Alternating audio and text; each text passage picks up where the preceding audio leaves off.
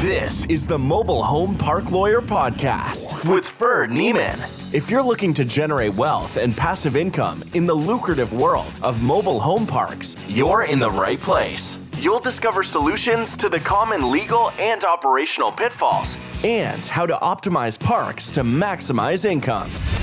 Your host is in the trenches. He's a real estate attorney, financial analyst, and mobile home park investor and operator. Now, let's turn it over to Ferd. Welcome back, Mobile Home Park Nation. Ferd here again with another episode of the Mobile Home Park Lawyer Podcast. Got an exciting guest today. He's well-versed in all kinds of mobile home park laws, regulations, processes. He's the head of the Illinois MHA. I've known him over the phone for years, and I met him recently in person at another conference. So it was nice to connect. Please help me welcome my guest, Frank Bowman. Frank, welcome to the show, man. Hi, thanks, Ferd. Thanks for having me on today. I appreciate it. Yeah, well, you've been kind enough to share your wisdom with me in the past, and I know with lots of other members of your organization there. And as you know, I worked in government for 5 years, and you guys are kind of quasi-government, but I always joke, you call somebody in the government and see if they answer their phone or not. And you're one of those guys, I call you, you answer your phone, you're working, right? You call you at 4 o'clock on a Friday, you're working. A lot of guys, you call at 10 a.m. on a Friday and their assistant's like, I think he stepped out. How's Monday? And it's like, you're not one of those guys. So appreciate your hard work. Tell us about your background and how you got into this position and really this industry. Well, sure. Happy to, Ferd. And, my background is really construction and engineering.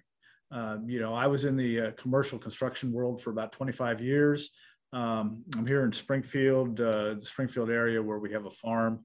And when the economy kind of died off there, I was looking for something else to do. And I've kind of ran across this organization. And I should say they kind of ran across me. And we got together and, we sat down and I've been around construction and regulatory environments for a long time, because I also spent about 4 years as a county planner and ran the building and zoning department out in a rural county out in Colorado.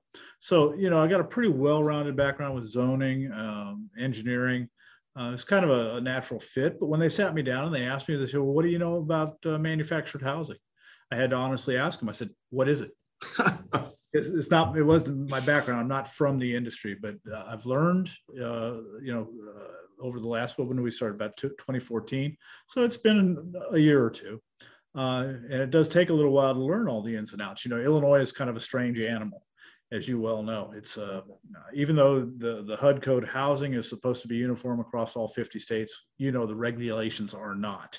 Right. And, I get calls all the time from owners, new investors. We're seeing a lot of new investment interest in Illinois, and I get a lot of questions. People are trying to do their due diligence. They're trying to learn about utilities. They're trying to learn about zoning. They're trying to learn about the regulatory environment. The ever looming threat of rent control that we're facing pretty much across the nation now. The HUD installation standards, they're the same in all 50 states, but we're seeing them being enforced in Illinois and 13 other states. So those of you that operate in some states that may have let's say lack enforcement, but they're just not following through with the letter of the law like they are here with the HUD 309 inspections. And, it's just a lot of different things like that kind of set Illinois apart, Ferd. So, we kind of are the go-to place for that. They come to the association, and if I don't know an answer, I can typically find an answer because our board of directors has amongst them, close to a century of knowledge in the industry. And so, we can usually find the answer to most questions. No, that's great. Yeah, you guys definitely been helpful.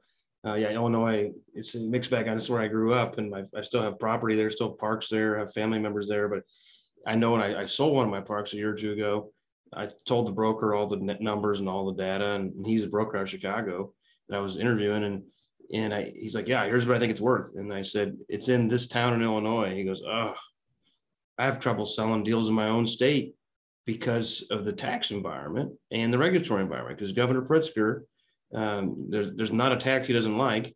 and he's raised, I don't know how many now, it's I think over 100 taxes went up on New Year's Day like a year ago, and that made it a lot harder for me to sell the park. But overall, Illinois is a nice place to live. Like nice small towns and nice, lots of nice places to live there. So we've done well there. But do you get a lot of grief of that sort from out of state investors and owners? They say, "Oh, here we go. I don't want in," because when I was trying to sell that park, the broker told me I got to knock 90% of my buyers off the list.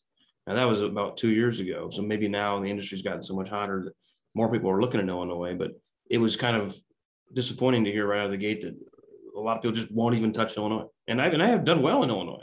Well, and there's a lot of longtime owners who are selling their parks in Illinois for that very reason. But the pricing is attractive. I see most of the phone calls are coming from Colorado. And California, Maryland. We see folks coming in from the coasts, really, where the cost per pad, if you will, is so extraordinarily high. When they run across a park for sale in Illinois, it seems like a value, bargain to them. So a lot of them are. I get the calls. I say, they say, "Hi, I'm from California, and I'm looking to buy my first Illinois park." And I go, "Oh boy." Yeah. Because it's a learning experience. They call with all the questions, which is what we're here for, to help answer those questions. So but we've been seeing a lot of that. Almost all the, and this is not just Illinois, but all the let's call them institutional or investment grade communities have pretty much been acquired by the bigger operators. We're seeing guys coming in now looking at 50, 60 pad sites from out of state, and those kind of, as those kind of parks are kind of hard to manage from a distance. Yeah. And there's just a lot to learn. Some of the biggest questions we're seeing nowadays, Ferd, is infrastructure and utilities. Utility billings. Our governor just keeps perpetuating this eviction moratorium along with his the federal government. They just kind of, they're in lockstep. Yeah. So if the feds extend it, he extends it, and he extends it every month on a Friday afternoon late, so that it misses the news cycle. I mean, they know what they're doing. It's funny he does it. Like, here he's gonna do it today at 6 o'clock. And well, one thing I didn't like about Illinois evictions too is it wasn't just for CDC guidelines, and it wasn't just for non-payment items. He's like, nope, you can't be evicted for anything. I mean, you could drive down the park and shoot people, and they had restrictions on that for a while. Well, you're supposed to, but that's in there, but you can't find a county sheriff, because that's actually in the bill that the sheriff will not evict anybody. So it's kind of a funny situation. We're hoping that resolves itself soon, but the manufactured home communities are doing a lot better than the people I talk to in the apartment business or the single family housing business. Sure. Because a lot of these people own their homes, so they're trying harder to make the rent payments. Absolutely, and that's one of the keys of the asset class, right? Is you got a stakeholder with your tenant, right? It's like they want to be there, you want them to be there. It's a win-win. Versus apartment, I want to be here and I don't have to pay. I don't care. I'll just wait it out. What are you gonna do? You're gonna kick me out 2 years from now? Versus a homeowner, what are you gonna do 2 years from now? I'm gonna lien your house. You have nowhere else to go. Right. So it's more lockstep. Well, and that's kind of, obviously that's something that's industry wide, all states, for the most part, evictions, for the most part, just the stickiness of tenant-owned homes.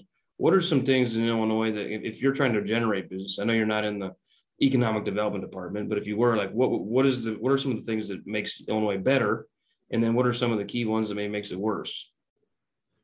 Well, in certain parts of Illinois, there are jobs. So from community operator standpoint, you find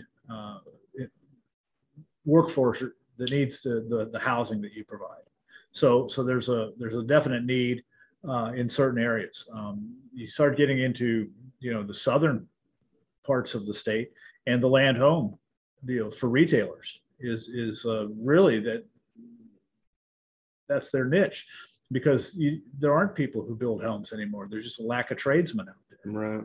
So all the retirees coming out of the cities that are moving to the southern parts of the state, Most of them are getting manufactured modular homes, factory built homes.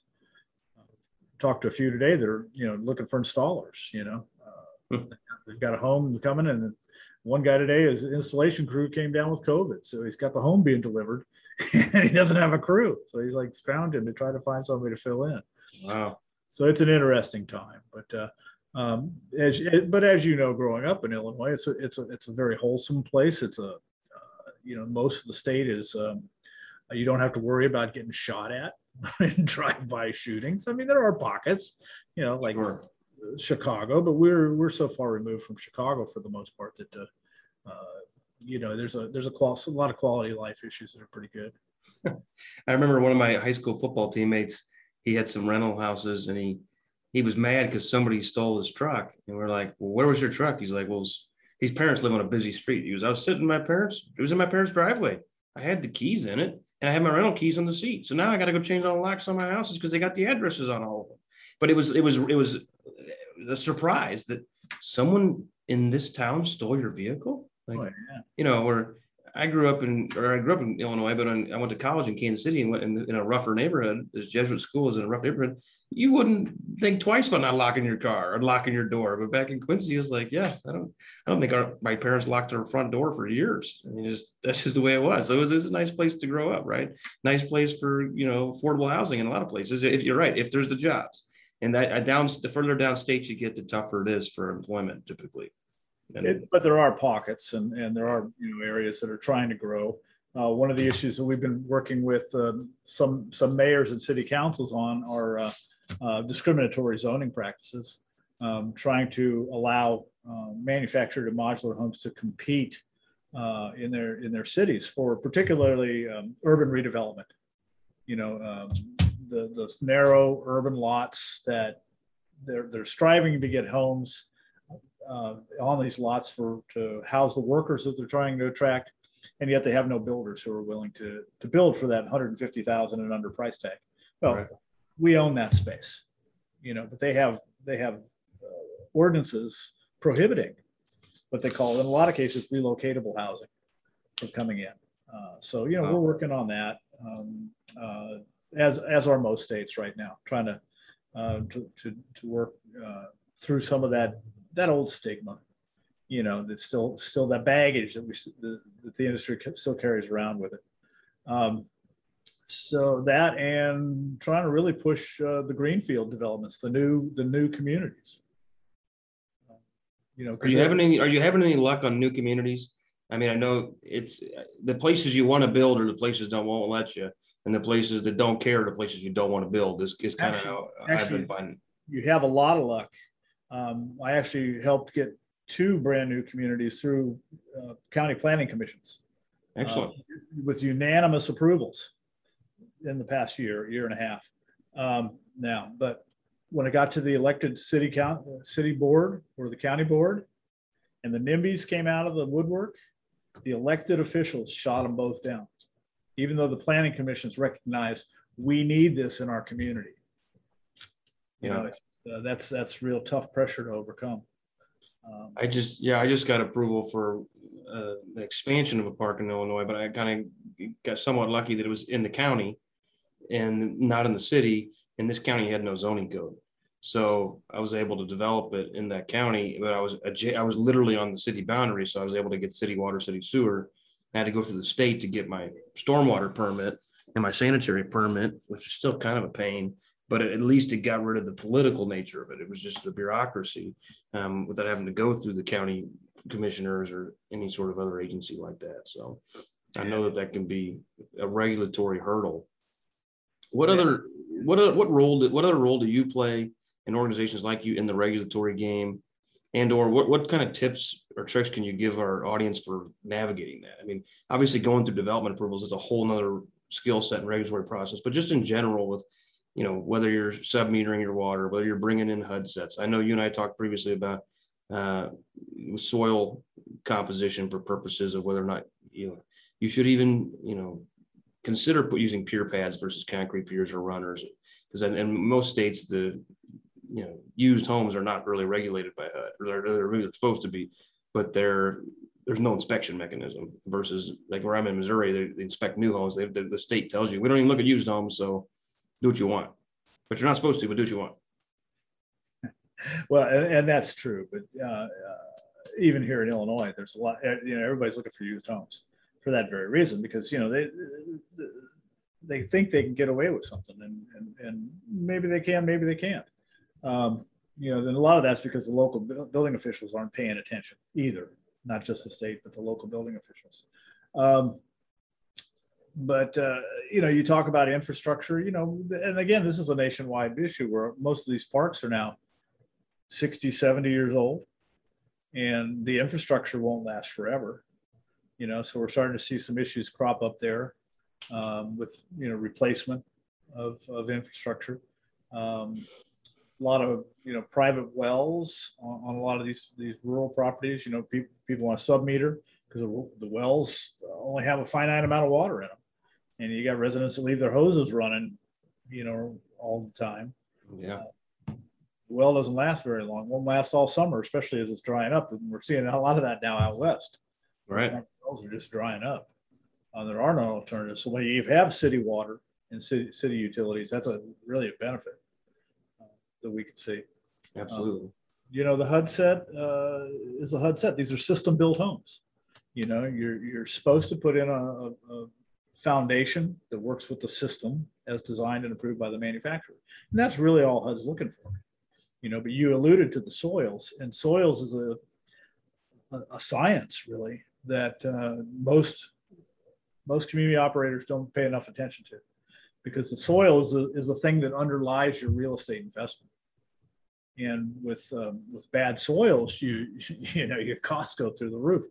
We there was one operator that came in from out of state, bought a few communities, but one of them they bought was in an area where the soil was actually classified as muck. Wow. From an engineering standpoint. And yet it was a community that had successfully held homes, albeit lighter homes, for 60, 70 years. But when they asked me to look at the real estate or the soils with them, we did. It's fairly simple to do. USDA maintains a website where you can do a quick check to see what you're getting involved in. But they couldn't support anything on that site without significant engineering. So bringing in new homes and heavier homes with drywall and shingle roofs was out of the question for that community. So, that's something that's crazy. I mean, that's something you don't see on your average due diligence list, is look at the soil. I'd not thought of it. So you were one ahead of me. But I mean, when you look at used homes, just to clarify for the audience, on a new home on a HUD set, typically you're going to have either a concrete perimeter or concrete kind of I'm blanking on the name, not runners, not piers, pad. You can do those. You can do runners or pads or piers, but I was thinking a pad. Typically have a pad, or you have runners running the length of the I-beams underneath them, or you have concrete piers, which are typically 2 feet wide by 2 feet wide by anywhere from 32 inches to 40 deep, depending on the frost line. Right, depending on the frost line. But on used homes, they say, well, you don't have to do that, as if a used home is not going to be impacted by the frost line. So what a lot of people do is they just put them on these little pier pads, which are just basically 4-inch thick plastic boxes, and they're cheap, right? Compared to drilling concrete and putting in $3,000 of concrete for a home. So those can work. And some professionals use those all the time. So they must work. But you made the good point that, well, it depends on your soil, and if you got bad soil, that home's going to shift a ton. That home's going to sink, and that's where the proper infrastructure, the concrete works, or that's where you may not even be able to put any home at all. So I think it's a good point to just kind of add that into the decision hopper. Well, freeze thaw is a big problem all across Illinois, but you can get into places like northern Michigan where there's sandy soils that are not frost susceptible, and you can do that directly on the soil. But you get in the northern Illinois area where they've got frost of 40 inches deep, and you're gonna have to stop that frost movement somehow to keep the home from moving, as the ground freezes. And a lot of those resident cause problems with we'll talk about soils is soil moisture. They put in landscape beds or something that traps the moisture underneath the home, right? These homes are designed to be dry underneath, but yet Right. they do something that holds the water underneath there, and then it freezes and buckles and something pops, or some of them go, oh yeah, you get under and loosen those tie down straps every winter before it starts freezing. Wow. And then their doors don't close right, or their windows. That's the biggest complaint we get, even on homes that are properly set. It's like the door moves, and we call the installer, get your butt back out here. You didn't put it on right. And he says, call me in 6 months. And the resident's pissed. Like, no, I just bought this house 2 days ago. The door doesn't shut right. And we call the installer, we asked a different guy. This lady hired a third party on her nickel. And she's like, get out here and fix this door. And the guy said, call me in 6 months, because the first 6 months the house is moving around. I was like, they don't really disclose that very well, that's how it works sometimes. And people, I get it. Your door doesn't close straight. It's a brand new house. You're mad. It's like the home's going to settle on that earth. That earth has not had 6,000 pounds sitting right there for a while. That's exactly right. Yeah. And that's, one of the reasons that the HUD code is the HUD code, is the way and the manufacturers devise the foundations, So even talking with the engineers at the manufacturing plants, when I asked them, I said, well, so you've got a used home, one that the installation manual is missing, right? Nobody knows where it is. And, the old ones, there's no library of those anymore since Minnesota pulled them down. What do you do? He said, they say, just use a current manual. It's the same.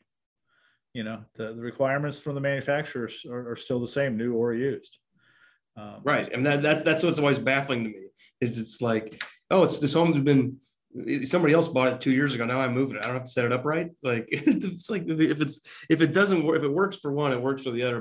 But I get why people want to do used homes and want to do used setup. It's because of cost, because there's a limited number of people who are competent to put in concrete to HUD conditions. And there's a limited number of people who are licensed to install them.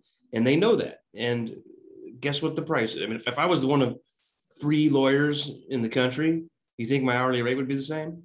No, it'd be higher, a lot higher, right? So in the Kansas City Metro, there are 3 guys that are installing 1,000 homes this year. Guess what the price is? It's higher. And it's a dirty job. It's a hard job. It's 5 degrees. It's 105 degrees. It's hard to attract new people into the industry. Young people these days, I mean, they could write their own paychecks. There's enough work out there that, they could, as hard as they want to work, they can make as much money as they want. But therein lies the rub. It's hard to get young people who want to come out and do that kind of work. And we see that a lot with, labor jobs, and even skilled labor like electricians, plumbers. The young people don't want to do it. And the concrete guy I use here, he's got a good crew, and they're always on time, and they're polite. They don't take smoke breaks, and they're swinging the sledge, knocking those concrete floors. They're working hard all the time. I said, how do you find such good crews? He said, I starting pay is $25 an hour.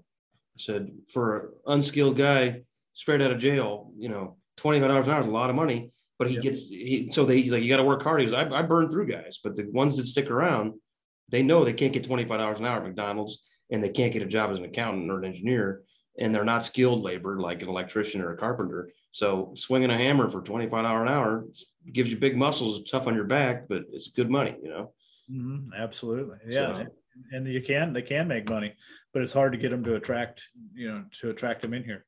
So, we're trying to work with some of the community college trade programs to at least come in and expose them to maybe this is an option, that's available to you out there, to look at maybe home installation as a part of what you do going forward, coming out of these trade programs. That's a great option. That's a great idea. I mean, yeah, we used to work on some stuff with junior colleges, trying to get them to take on, even just create skilled factory laborers, learn how to use the machines and robots. Like that was the big, I used to be in economic development here in Jackson County. And that was the biggest rub employers had, was skilled workforce. Like we need people who can do $20 jobs. Everybody wants a $50 job, but has a $10 skill set. Otherwise there's a disconnect, right? We need somebody that, wants to work.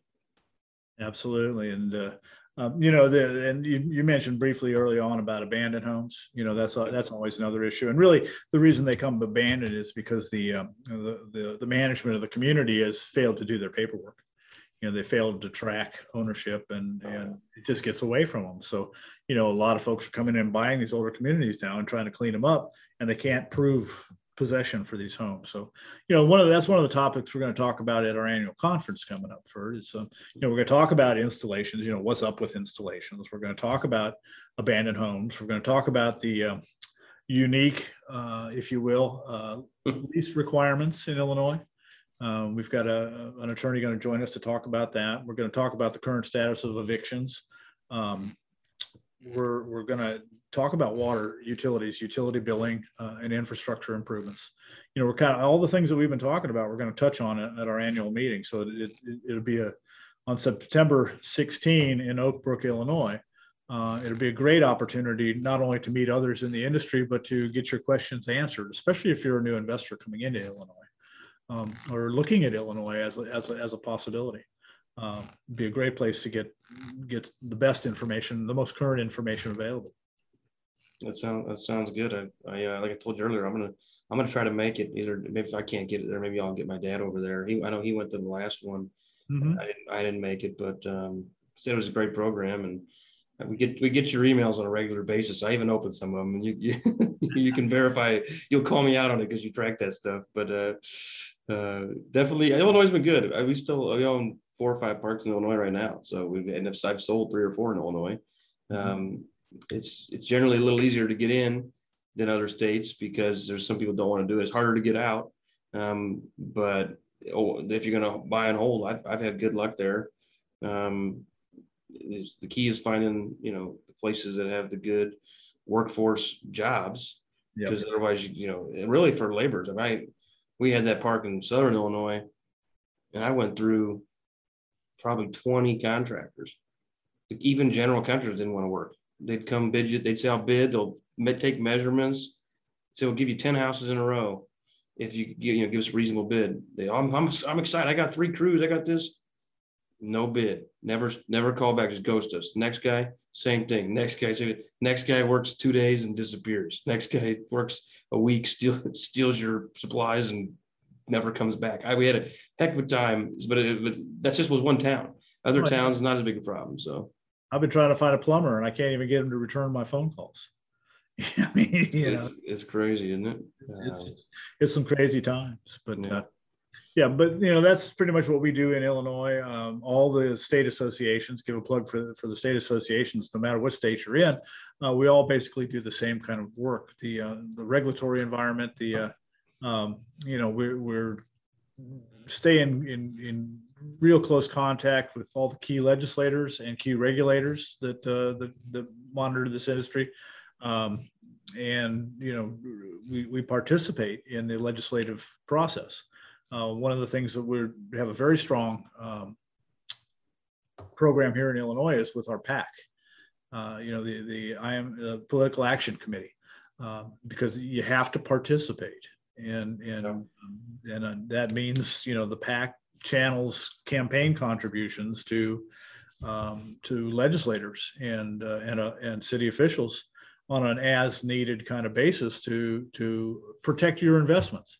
It's like an insurance policy for underlying your investments in whatever state you're in. But it's a very important part of what the association does for you, the legislative agenda, on top of all the regulations. No, I agree. Watching the legislation, I know you guys are actively involved, and they had a lot to do with modifying the Abandoned Housing Act a couple of years ago and all that. It's a little, as a business owner, it's a little annoying that the PAC is necessary. Like, why do we need the money to give to politicians to get them to listen to our issues? It's like, but unfortunately, that's Chicago politics. That's how it is. I mean, but you do a great job, Frank. You're giving too much credit to your peers in other states when you say we all do the same thing, because I'm a member of like 17 states, and I'll tell you, about a dozen of them, all they do is have a golf tournament once a year. So you're doing above and beyond, and I appreciate it. No, happy to be able to help out when we can.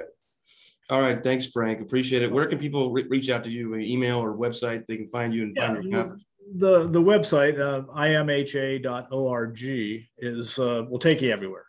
It'll get you to the contact forms. It'll get you most of the information you need. We do keep a very significant library of resources for community owners and retailers behind the members only firewall. You can't give everything away for free.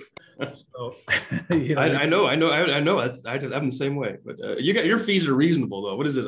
$150 or $200, a couple $100 to be a member? Yeah, communities start off at $195, but they're scalable. Yeah. So you look to the bigger operators to help shoulder a bigger part of the burden. Sure. For professionals, contractors, professionals like yourself, suppliers, flat fee of $365 a year. It's cheaper than a Yellow Page ad, and it's going to get you a lot further too. Oh yeah, it's been great. All right, Frank. IHMA dot. No, IMHA. IMHA. I should know that. IMHA. I see it all the time. IMHA.org. All right. All right, Frank. Thanks again. You bet. Thank you, Ferd. Bye now. You've been listening to the Mobile Home Park Lawyer Podcast with Ferd Neiman. Ready to learn more? Go to www.themobilehomelawyer.com for free resources and materials to help you succeed. If you love the podcast, go to Apple Podcasts, give us your review, and subscribe today. Thank you for listening. Neither the Supreme Court of Missouri nor the Missouri Bar reviews nor approves certifying organizations or specialist designations. The choice of a lawyer is an important decision and should not be based solely upon advertisements.